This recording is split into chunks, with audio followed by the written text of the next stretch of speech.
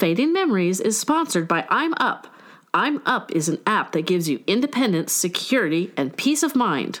Find it in your favorite app store and use invite code 006 when you sign up. Welcome to Fading Memories, a supportive podcast for those of us caring for a loved one with memory loss. Before we get into today's helpful episode, I have a little favor to ask you. Can you make sure to go on Apple Podcasts and rate and review Fading Memories? This is the best way for new people to find the show, and it can't be a supportive podcast if people don't know I exist.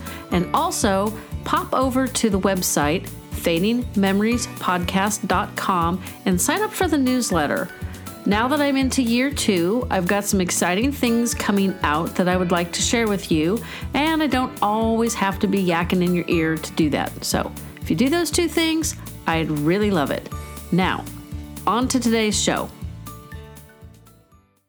So good afternoon. With me today is Grace Liu. She is with the Alzheimer's Association Northern California, Northern Nevada chapter. That would be the chapter that represents my area. So thanks for being with me, Grace. Thank you. Thank you for having me on. And then tell me about yourself and how you became part of the association. That's actually a really interesting story. So I had an entirely different career before I joined the Alzheimer's Association. I was an assistant director in Hollywood for 10 years. And it was a very fun and fulfilling job. But dementia entered my life. Actually, I've been a caregiver twice in my life. First, in the 1990s, I was a caregiver for my grandmother. And my mom and my mom's 4 sisters were all her caregivers. And my grandmother would live with each sister for a little while. Like a month or so, and then she would move on to the next sister, which, as we know, is not the most ideal situation. And we can No. but they were doing their best. They didn't know, right? So when my grandmother lived with my mom, I was, in essence, a secondary caregiver, and that really inspired me to learn more about the disease. So I went to work for an adult day center in Berkeley to learn more about disease. And then it had always been my dream to work in Hollywood. And so I made that leap and it worked. But I was having a fairly successful career in Hollywood. And then in 2004, my sweetie, my boyfriend, was diagnosed with Lewy body dementia. And as is with many caregivers, I slowly cut back my work hours and soon became his full-time caregiver.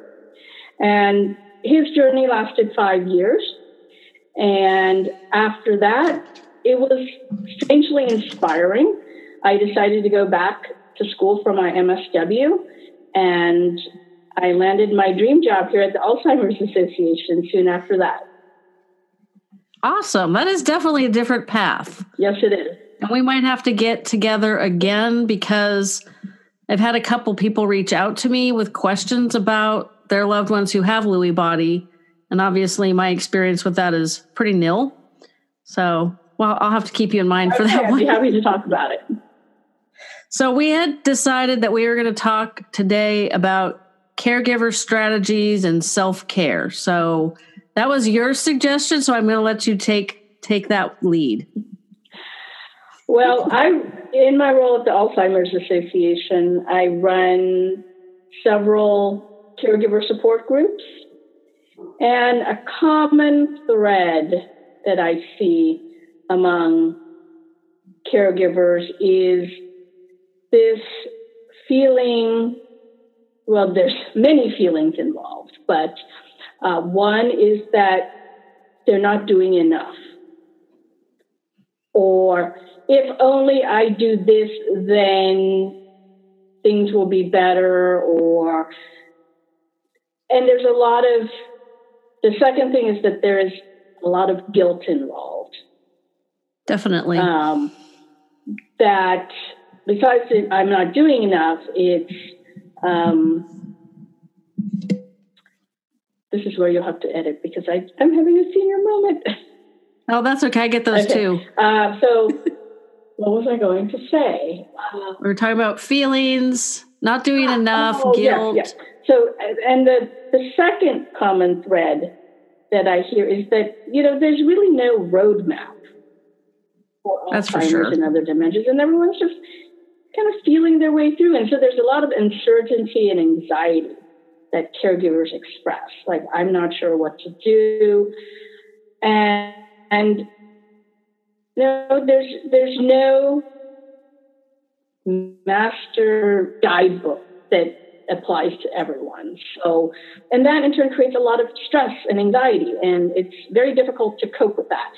And then thirdly, caregivers often have to walk a tightrope, whether it's the sandwich generation, caring for a parent while having young kids of your own, or whether it's someone in perhaps maybe the earlier stages of the disease where one minute your loved one may want support and help, and then the next moment they're saying, well, stop treating me like a child. I know what I'm doing. So there's always that tension, that stress that comes with caregiving. Safety issues, financial issues, legal, and, what am I doing? How do I manage in the future? Where can I get help? So caregivers are overloaded, overwhelmed. And so that's the common thread I see. And hopefully I can offer some suggestions or strategies today. That would be awesome. I think one of the things that I hear and I read, I don't hear it in my support group out here, thankfully, probably because our facilitator has fixed people on this thinking, but the caregivers, the kids taking care of their parents, which I know I'm not a kid, but I'm still working on taking care of my mom.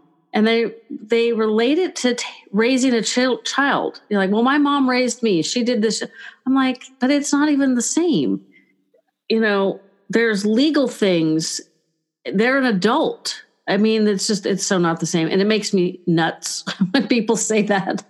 And I try really hard not to correct them because obviously that's not very kind. And I don't want to add to their stress. But I always feel like that mental frame of mind isn't helpful. Maybe it is for them. If I thought of it that way, I'd probably not be very good at what I'm doing. You meaning saying that treating your parent as a child?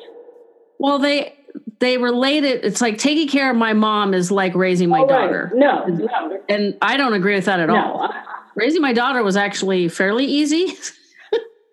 But taking care of my mom is not. And I don't have her full time. She's in a memory residence. I can't imagine feeling that way and having her in my house. I would absolutely agree. I think, it's almost the opposite because when you're raising a child, that child is learning and developing and getting better at doing things and becoming more independent.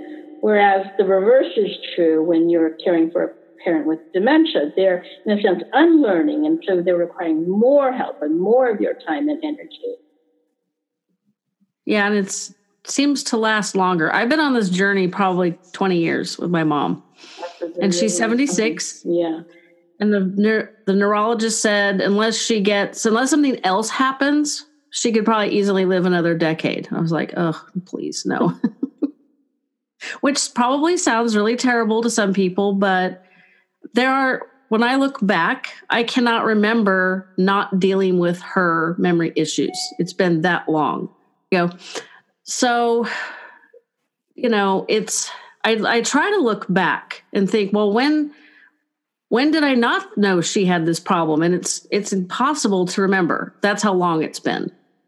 So I don't look at another 10 years. I mean, she's already really bad, at least with me. That's the interesting thing I've also found with my mom is with me, I get rote language. I get snarky comments a lot more than I did a year ago, which is really, really irritating. And with other people, she's much more conversational, much more friendly. And it's like, okay, this brings up childhood hurts and it really irritates me. Right.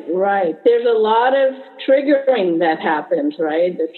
Especially if you're caring for a parent, all those childhood issues and triggers, and your parents still remember those. That's what I always think with her. It's like my entire like teenage and adult life, I've always felt like no matter what I do, it's never enough. Mm-hmm.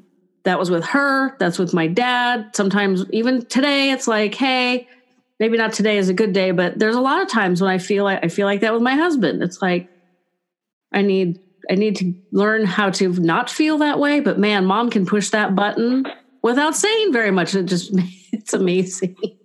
So you definitely don't have that issue if you're raising a child. They can push your buttons, but not in the same way. Right. So what type, you said you had, so we were talking like, backtrack half a step here.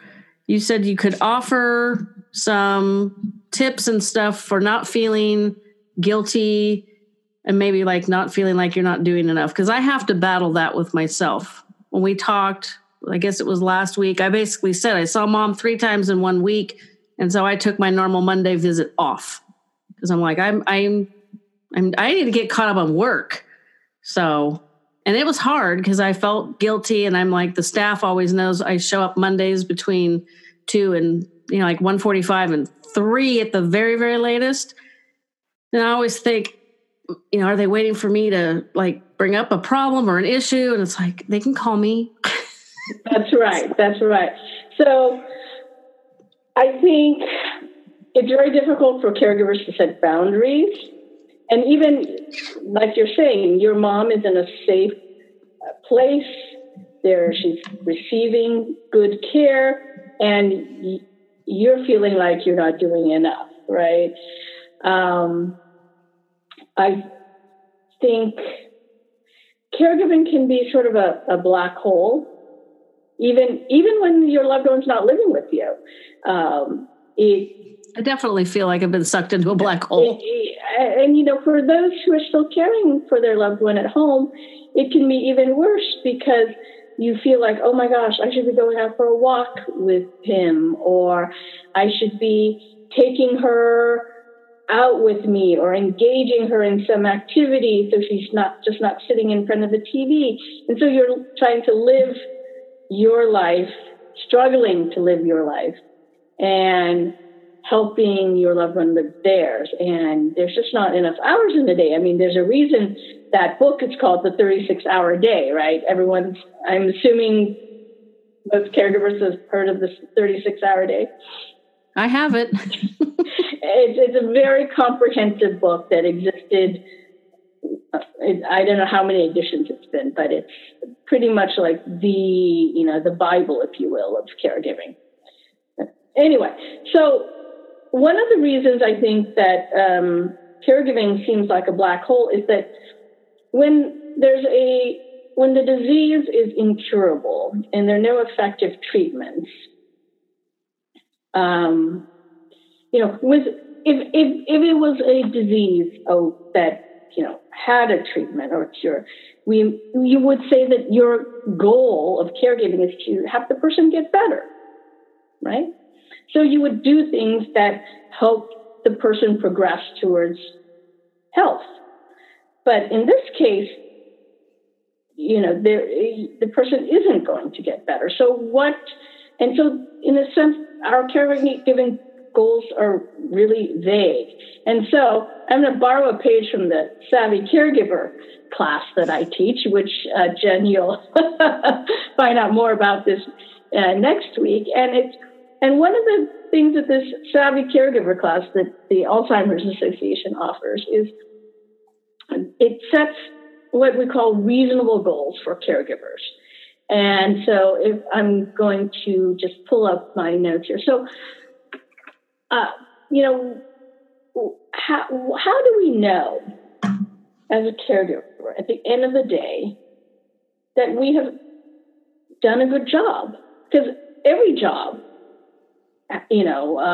my job, your job, whether it's an accountant or, secretary, there's a job description and there's goals that you have to meet. And caregiving doesn't really have that. In fact, we do a lot of different jobs. We're asked to be a social worker, a recreation leader, a chauffeur, a nurse, all these things that people actually receive training for. Yeah, like CPA. Come into this sort of as an unexpected career, if you will. And all those other jobs have goals that you're supposed to meet, right? And you're evaluated against those goals. So I want to propose some goals of caregiving. And there are 5 of them. So 1 is safety and comfort. So at the end of the day, if your loved one didn't burn the house down and they're in a comfortable environment, you've done your job. Number 2, meeting your loved one's daily care needs. Meaning, did they have at least one good meal? Are they relatively clean? Are they dressed? All those basic human needs. Food, water, companionship. If you were able to meet their daily care needs, you've done your job. And now the next 3 are a little more, touchy-feely, if you will. The 3rd one is something we call contented involvement. And contented involvement is that sense that we all get when we're doing something we really like, that we're engaged in, and we're in the moment. And so, a lot of caregivers say, well, my loved one isn't happy. And they feel that their loved one should be happy all the time. And that's a hard bar. Even we can't reach this bar. You and I, we're not happy all the time, right? That is true. And so we say that if your loved one has moments of joy or moments where they're contentedly involved in something, where they're not, agitated, it could be something as simple as petting a loved animal. It could be helping peel the vegetables, empty the dishwasher, whatever it is, something with purpose that engages them. Which brings me to the 4th one, purpose, having a sense of fulfillment. We don't lose that need for purpose, regardless of whether we have dementia or not, and regardless of what stage of dementia we're at. And so even if a caregiver makes up a task, a favorite one is like, hey, Mom, can you help me fold these hand towels? And of course, those towels don't actually need to be folded. It's a made-up task. But if, Mom feels like she's helping, then she will feel fulfilled. And I actually think that this is a good strategy for a lot of caregivers is to, even if you don't necessarily need help, to make up tasks that your loved one can do successfully and be engaged in, so that they continue to feel this sense of fulfillment. It may be playing with the grandkids. It could be helping feed the dog, something like that. Well, that's one thing I've been researching a little bit.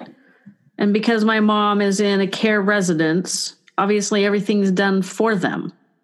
And I'm mentally thinking through ideas to give her purpose while she's there. She's a mom, she's a grandma, and she's always trying to take care of people. Mm-hmm.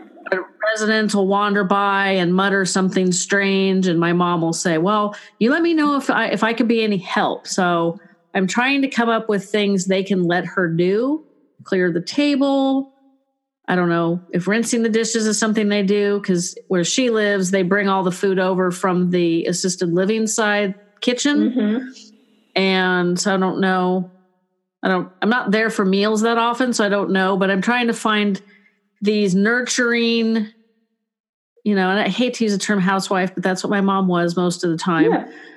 Yeah. Ways she can keep that role where she's at, because I've read that even in a care facility, they need like activities, like chores. Absolutely. To keep, for the exact same reason, to give them purpose. Yeah. And that's one of,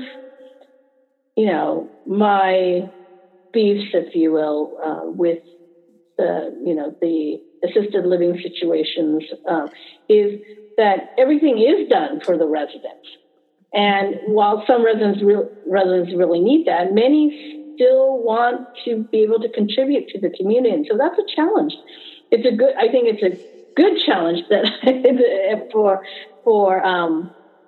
these communities to try and find some meaningful activities for their residents. Maybe I wonder if your mom could also help serve, the food. It's a possibility. Yeah. I mean, her memory span is so short. She might be able to do her table of 4, which I would think would include her. Mm-hmm. I probably need to go and have a meal so I can observe again. It's like I said, it's been a while, how they do it, so I can make an informed suggestion. Mm-hmm. And it's funny, I was kind of smirking because you said even in the assisted living, everything's done for them. And there's one gal in the assisted living part of the residence where mom lives. Man, that gal does everything. She's like in charge of all kinds of stuff. And I see her because I'll take mom on that side for a walk. And sometimes I'll go over and talk to the executive director or whatever. And, we just wander over that way. And I see that woman all the time. And she's a little bit bossy too. She wants to make sure everybody's following the rules, which would be my mom if my mom's memory was better. So I'm looking for ways to give her a little bit more purpose. Mm-hmm. Even if it's just for 2 or 3 minutes, if it's 2 or 3 minutes twice a day, that's more than she's getting now. So absolutely. And sometimes, there's this really sweet story. One of the caregivers in one of my support groups, she recently moved her husband into a board and care, and he's still quite social, and he does have this nurturing side. And so he actually took one of the more impaired residents under his wing, and every day he wheels her about in her wheelchair, and they go out and into the backyard and watch the birds, and he'll bring her back in and talk to her. So that sense of caring for somebody else or something else really matters. And then my husband is friends with a gentleman whose mother-in-law just recently moved in to the same residence. So I think I need to deal with that gal a little bit more to see where she's at and see if maybe my mom can do things with her. I mean, my mom's skills are getting pretty compromised. Mm-hmm. I actually made a suggestion to the caregiver that's in charge of the showers because she told me mom ran away from her. Mm. And I did not ask for more details because I did not want to know what state of dress mom was in. Not my idea that was definitely the TMI I didn't want to know. And I learned from somebody in my support group, this one gal had a problem. It's like showers seem to be a problem all the time. And this one particular gal stumbled on the idea. She would go into the restroom, the bathroom, lay out the towels, the washcloth, and all of the, the shampoo and everything, and turn the water on, get her mom up. And as her mom used the toilet, and then the water's running and everything's there. So it triggered that, shower time. Mm-hmm. And it worked great. So I suggested that to her to, do it, go in and get it all ready before she gets mom up and see if that helps. I don't know that she's going to try it, but I can only offer suggestions that I learned. So, yeah, that's a very good strategy. So we're going off on a little tangent here, but I'm going to continue because you talked about activities and your mom's skills in doing activities. And so I want to mention that any activity can really be adapted to our loved one's skill level. We don't ordinarily think about it that way. Or, I think a mistake that many caregivers make is that when someone can't do an activity successfully, by successfully, I mean up to our standards, up to the normal world standards, if you will, we take it away. And, well, Dad can't do that anymore, so, I'm going to do all the cooking or whatever it is. So I'll give you an example of adapting activities. This is what I did with my sweetie. So before he had disease, we would always share kitchen duties. I hate cleaning. Oh my God. Love cooking, hate the cleaning part. And he loved the cleaning part. So that sounds like my household. Great partnership. But as his disease progressed, that partnership, of course, changed. And so one of the tasks that he used to do was to unload the dishwasher. And so in the beginning, he would unload the dishwasher and things would end up in maybe not the right place. And then that's really just sort of a caregiver has to reframe, like, so what? All right, so the, forks end up in the spoon section or the bowls don't end up, so what? And I think that's actually a great mantra for a caregiver is don't sweat the small stuff. It's like, so what? So what if mom's pants don't match her blouse? Pick your battles. It'll save a lot of had to give that save one you a lot of stress. So in the beginning, my sweetie would put things in the wrong place. So what? And then he got a little more confused. And so I would say, I would start picking out all the bowls and then all the plates, because once he figured out where something went, he would continue to put the same shaped object in the same place, right? So that made him feel like he could still do it. And then when he got even more confused, we made it a game. And of course I could have done this like in 5 minutes, right? But I wanted to keep him engaged and make him feel like he was helping. So then I made it a game. I said, would you hand me all the plates? And again, he could do that.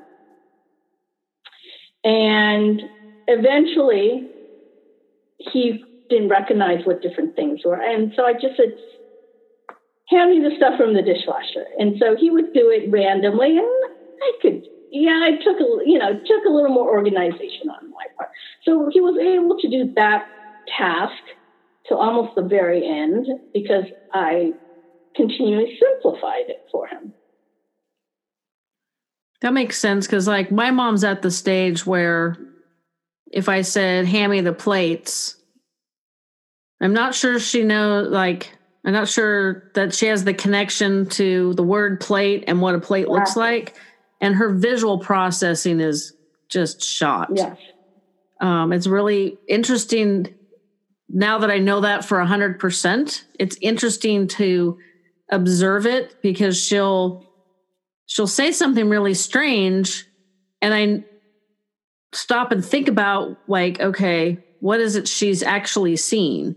And I think when we spoke on the phone, I told you that the shadows flip her out. She just tries to step around them. And we were coming down the stairs from the dentist office and there was literally a round shadow on one of the steps. And it was like right where you're going to put your foot.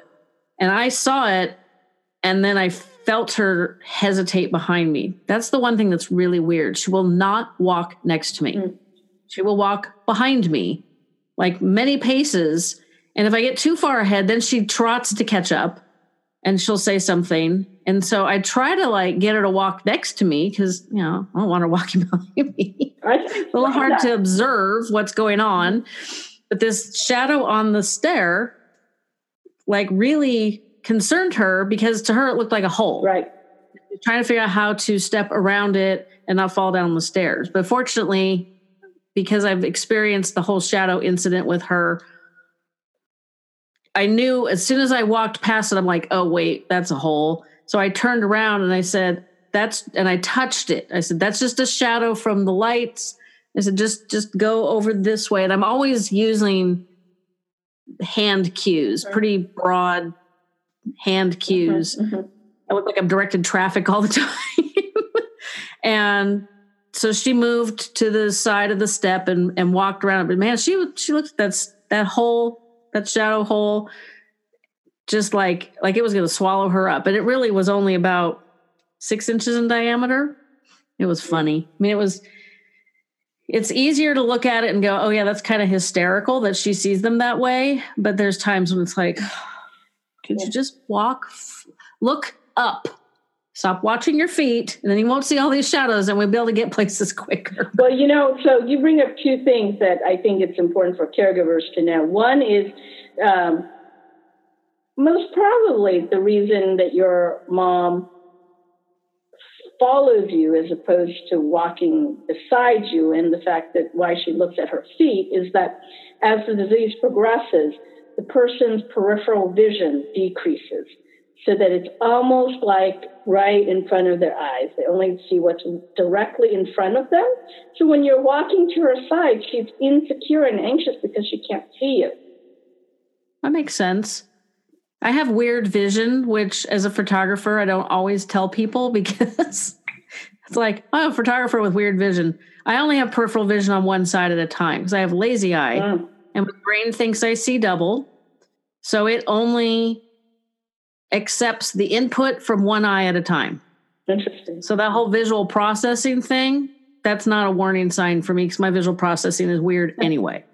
I mean, if it gets worse, that would be a warning sign, but I don't have depth perception and I only have peripheral vision on one side. So I can understand that. That makes a lot more sense. I'd forgotten that was the case because, man, that drives me bonkers. Because if she's behind me, I feel like I almost have to use my phone to watch her so that she doesn't fall. And thankfully, she's only had one. I had her and her friend. Her friend insisted on coming with us. And sometimes that was actually better. This is the friend who's gotten really quite agitated and paranoid.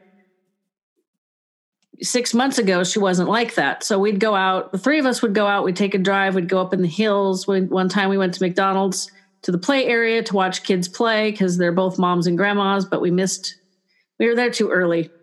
So we left, and I'm trying to watch both old ladies in the parking lot, and my mom stepped off the curb and then tripped over the little parking, whatever they call that, bump. And that was kind of scary because, this nice, kind gentleman rushed over to help me pick her up, and I didn't want to pick her up right away because I wanted to make sure she wasn't broken. But He didn't understand that, so he was trying to be helpful. And what was interesting is in 3 minutes, she totally forgot. Right. Her hand, she didn't tear her clothes, no broken skin. I did let the staff know that she had taken a tumble. So if there were bruises or she complained about something, that they would have a clue. But that's the only time that we've had a fall incident. And it was mostly because she tripped. Yeah. So since then, I really, really hate having her walk behind me. Yeah. So the other thing you bring up with the shadows is that is very common for people with dementia to mistake shadows for holes. And that's something that caregivers can actually use to their advantage for those of you whose loved one may be at risk for wandering, is to put a dark rug or something in front of the door, and the person, and this is, in the mid stages, may perceive that as a hole and not step over it. That's tricky. I'd heard about putting curtains over the door. That too, hiding the door. Yes. Yeah. Well, probably won't climb through a window to get out. Although there have been some residents where mom lives that have attempted that.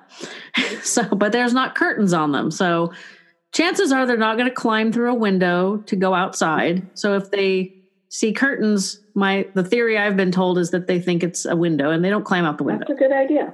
Good idea. So you put a dark rug in front of the door and curtains over the door. Maybe you can get a good night's sleep. Because I think there's a couple people in my support group that need to hear that. Yeah. So I'll try to remember. It's only a couple weeks. So I think I can remember 2 weeks if that comes up again. So I want to go back very quickly to the fifth goal of caregiving. And so the fifth goal is to reduce suffering. That makes sense. So we can't cure the disease, but we can really improve our loved one's quality of life. And part of what, Alzheimer's and other dementias are definitely not fun. And, it's a very depressing, negative experience, as, we can only imagine. And so when our loved one is confused and agitated, it's not a pleasant feeling.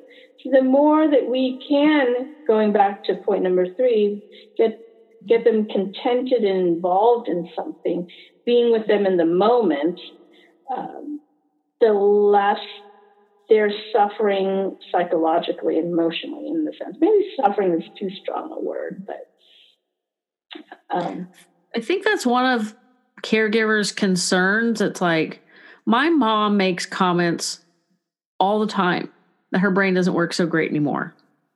It's not an unusual style of comment for her, but sometimes I wonder, I'm like, is she really aware of what's going on? Or, it's hard to know, but I know that's one concern a lot of caregivers I've talked to. They're afraid that their loved one is locked inside this dying brain and they know what's going on. And I can't imagine that they do, but that one's hard. Yeah. I think a person may have moments of awareness. Of course, it just totally depends on where they are in the disease. I think many people who are in the early stages still have a lot of awareness and insight into their condition. But the blessing and the curse of Alzheimer's and dementia is that as the disease progresses, the person generally forgets they have a disease, or they lose the awareness that there's something wrong. And unfortunately, the caregivers don't forget, and they're fully aware. No. And when that, when the person loses that awareness, in a sense, they actually become more content and happy because they're no longer struggling. Yeah.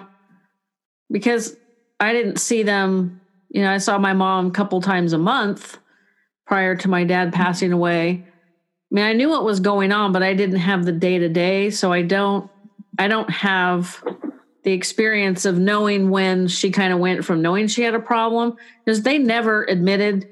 I mean, there was never a family conversation that, oh, hey, mom definitely has Alzheimer's. She's been diagnosed with it. And, we need to make some plans. I mean, there was none of that. My dad made good plans. They had a trust.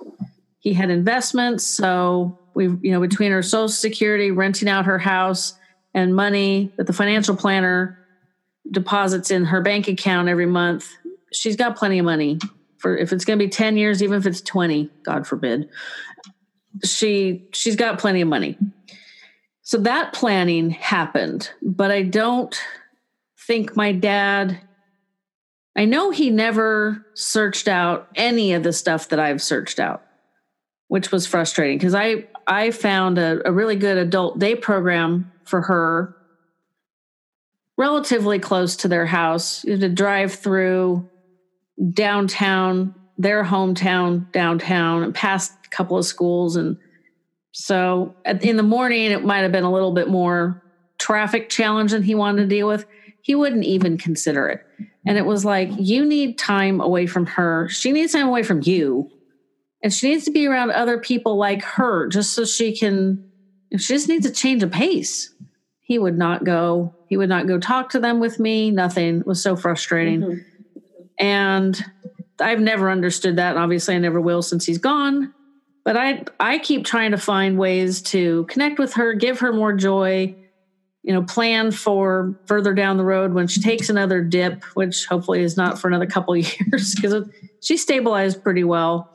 But like I said, I've never been aware of when she went from knowing she had an issue early on. Oh, she was really good at denying it. Denial, duck, bob, and weave, just everything she could to distract. Because my grandmother also, she had brain damage from an aneurysm that leaked. And I've gotten two different medical opinions as to whether or not she had undiagnosed Alzheimer's. But she progressed as if she did. So my assumption is she did, although, my MD has not come in the mail yet. And my maternal great-grandmother also had no memories at the end of her life. So there was a lot of reasons for Mom to be in denial. And I tell people all the time, that is the absolute worst thing you can do. If you know you have a problem, you need to tell people so they don't think you're going crazy, and you can make plans. Absolutely. Planning and then learning more, everything you can. Because I've told people, and you might cringe when you hear this, I didn't even know about the Alzheimer's Association until the summer of 2017. I Googled support groups because going to the grief support group through hospice for my dad was like a fourth of the problem that I was trying to deal with. I could deal with losing him, but having to deal with that and taking care of my mom was like too much. And that's when I found my support group for you guys. So excellent. Yeah. And I was like, oh my gosh, there's all this information out here that I've not ever been aware of. And then starting the podcast, I've learned way more than I ever thought I wanted to know. Yeah. And so I would say that there's a couple of other strategies that you just mentioned there. The disease is so overwhelming, and it can be such a long journey that you are going to need support. And it's not just emotional support. But we do need that. And a support group, whether it's through the Alzheimer's Association or through some other agency, is extremely important, as I'm sure you know. Not only learning from other caregivers who've been there and done that, but having a safe place to vent with other people who really understand. Because you can talk to your friends or other family members, but unless you're really there, living it, going through it with your loved one, other people really don't understand. This is true. And the second thing you mentioned is education. The skills that you need as a caregiver, it doesn't really come naturally. You mentioned that it's sort of, you said that some people have mentioned it's sort of like raising a child, except it's not. No, I don't see the correlation. A lot of the, techniques, the reassurance, the validation, kind of learning how to avoid triggers can be similar, but it's, the skills for caring for an adult with dementia don't come naturally to people. And so there's, the Alzheimer's Association offers so many education classes online and in person that, in addition to going to support group, caregivers really need to educate themselves. There's some wonderful books out there.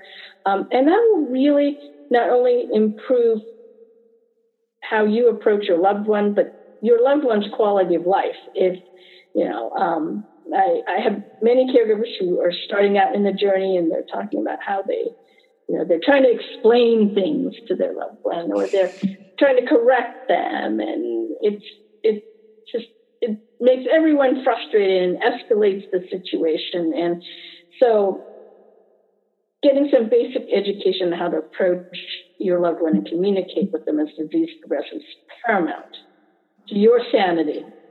Yeah, I've learned that. And one of the things the first month I was in the support group, I felt helped.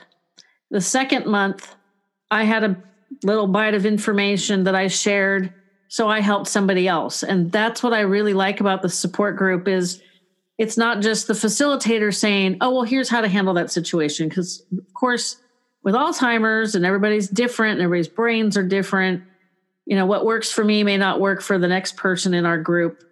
But we all share and we all try to help each other. We have a great group. So I have never been to I have not been to a different group since I found that one. Many years ago, there was a speaker, you probably know her, Laura Wyman, at the assisted living facility that is literally down the hill from my house. And they have a memory care. And unfortunately, they're not as nice as the place my mom is in. So mom is not a mile away from me. She's like 10 miles away, which is still fine. And so I went to that support group to listen to her. And I keep threatening to go. It's a different night than my group. I keep threatening to go and check them out just for drill. Because Linda's always telling us we should always go to other support groups and check them out to make sure that we're in the right one. And nobody's done that I'm aware of. Everybody loves her. Right. So, and I've only missed once since November of 2017. And that's because I was sick. Yeah. And I've almost went anyway, but I'm like, nah, I don't want to risk anybody else getting a cold or whatever. So, but they're definitely really helpful. And I'm assuming the facilitators at other Alzheimer's Association support groups, Linda's always got 3 pounds of paperwork on other support groups, other classes, and every possible thing you could want. You could spend your entire life learning how to deal with this disease. Right. And so that's how I found out about Savvy Caregivers. And there's been some other things I've attended that I've learned through the support group, and they've all been helpful. Yeah. It's harder because I feel like because mom was already so far down the road of Alzheimer's before my dad passed away, I feel like I'm playing catch up all the time. Yeah. And learning about how the disease is affecting her so I can learn how to take care of her better. It's just like the original purpose of the podcast for year 1, and I'm now into year 2, was to share what I had learned on the journey already with my mom. Well, that kind of got thrown out the window pretty quick.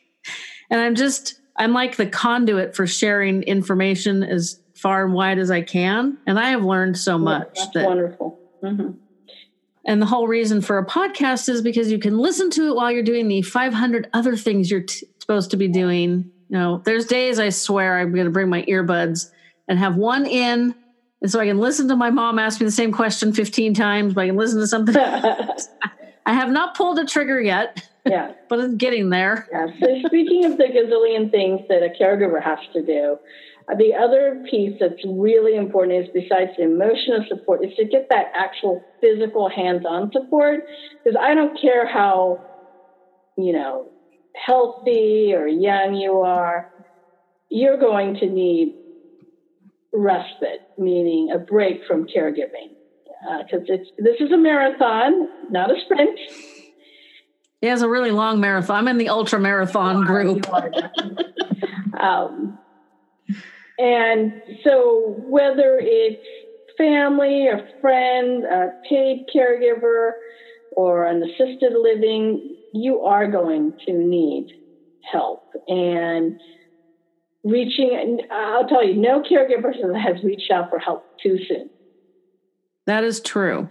I actually did an entire episode. So this is it's a plug for a previous episode, all on respite care, why it's important, and how to get it. And it was through the Office of Aging. It was a gal in New York, that Office of Aging, which I'm not quite getting the name right, but close enough. So if you haven't heard that one, people should go back and listen to it, because she offered a lot of really good suggestions that were not just pay for it, because that's not always easy. And it kind of cemented the fact that my dad really should have done that, because my dad was he had chronic illness, he had diabetes and heart problems, and my mom's brain didn't work and and his body didn't work. So between the two of them, they were like one person. But he tried really, and it is probably generational, but he tried to do it all himself. And I'm sure it shortened his lifespan. Yeah. He did not take good care of himself. So yeah, that didn't help. But he would get short with her and snap at her. And I mean, he didn't have a lot of patience as it was. And I swear she knows how to like poke that button and just set you right off. Boom, off you go. She gets that instantaneous irritated button really well. And they'd been married when he died. They'd been married just over 50. I mean, they had just hit 55 years. Yeah. So of course they knew how to push each other's buttons. So I want to make a plug for our services that if you're looking for respite or ways to afford respite, to call the Alzheimer's Association and we can connect you. We can do what we call a care consult, a little care planning, one-on-one or by phone. And there is help out there. And I encourage all caregivers to reach out and to find a source of regular respite. It's not just you may have friends or family say, I can come by when, I get off, when I'm on vacation next week, or, or they'll say, well, let me know what you need. And then the caregiver never follows up. There's having a regular form of respite, meaning so when I was caregiving, there were two things I could never miss: my caregiver support group and my dance class. And those two things helped me get through the journey. And no matter what happened, I made sure there was always someone to cover those two times. And so every week I could depend on that. And if you ask someone to do something on a regular basis, they can schedule their life around it, and you can schedule your life better. Well, it's also kind of like a lifeline. Okay, on this day, I'm going to go to my dance class. And this day of the month, I'm going to the support group. So you have like a little beacon of hope. Might be not quite the right word, but that's the biggest problem with Alzheimer's is that it's so hopeless. And, as we started earlier, they just get worse and worse, and you take on more and more. And it's like a snowball rolling downhill.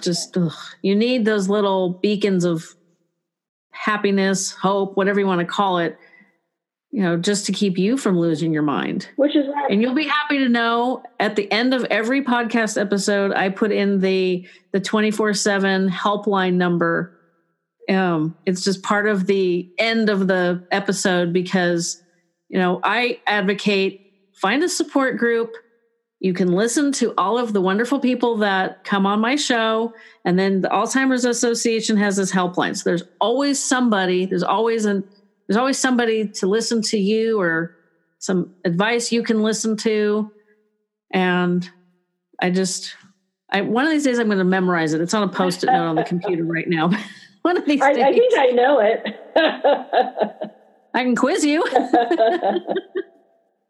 It's not that hard. And I think if I had to, I probably could pull it out of memory, but because I've heard it enough times this week. How about I say it? Oh, good. Go ahead. So the Alzheimer's Association's 24/7 helpline is 800-272-3900. That is correct. And so we talked about not expectations, but setting boundaries and goals for caregiving. And then, we touched a little bit on self-care. Setting the goals. I like the 5 points that you made. That really that helps me. So it's got to help other people. So maybe that's a good place to end. Beautiful. And you have a fantastic weekend. I really appreciate you coming on. I know you guys are super busy over there.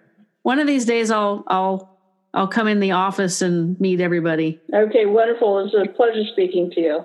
You too. Thanks so much, and you have a good weekend. Okay, take care. Mm-hmm, bye-bye.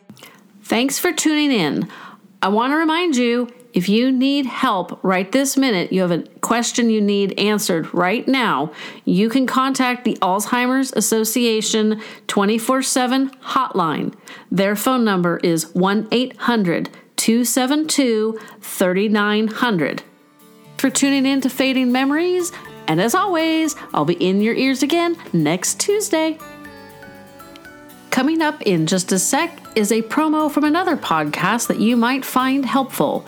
It's called Anxiety, and it's about a gentleman who's been through all types of mental health struggles and how he managed to come out the other side. And it's a way for you to find ways that you can do better with your mental state. And I know caregivers need that. So I hope you enjoy, and if you like it, give it a listen. Do you or someone you know struggle through life with anxiety-related mental disorders? Ever get that feeling that you are one of the few? I'm here to tell you that you are not alone. Take a journey with me as I talk about key points in my past and how they may have led to me being diagnosed with anxiety and panic disorder. After which, we will talk about different ways to tone down the anxiety and maybe even beat it together on anxiety. The easiest way to remember the name is by thinking about how one searches for a state of zen in the midst of the anxieties of life. My name is Gerald, and I'm the host of Anxiety.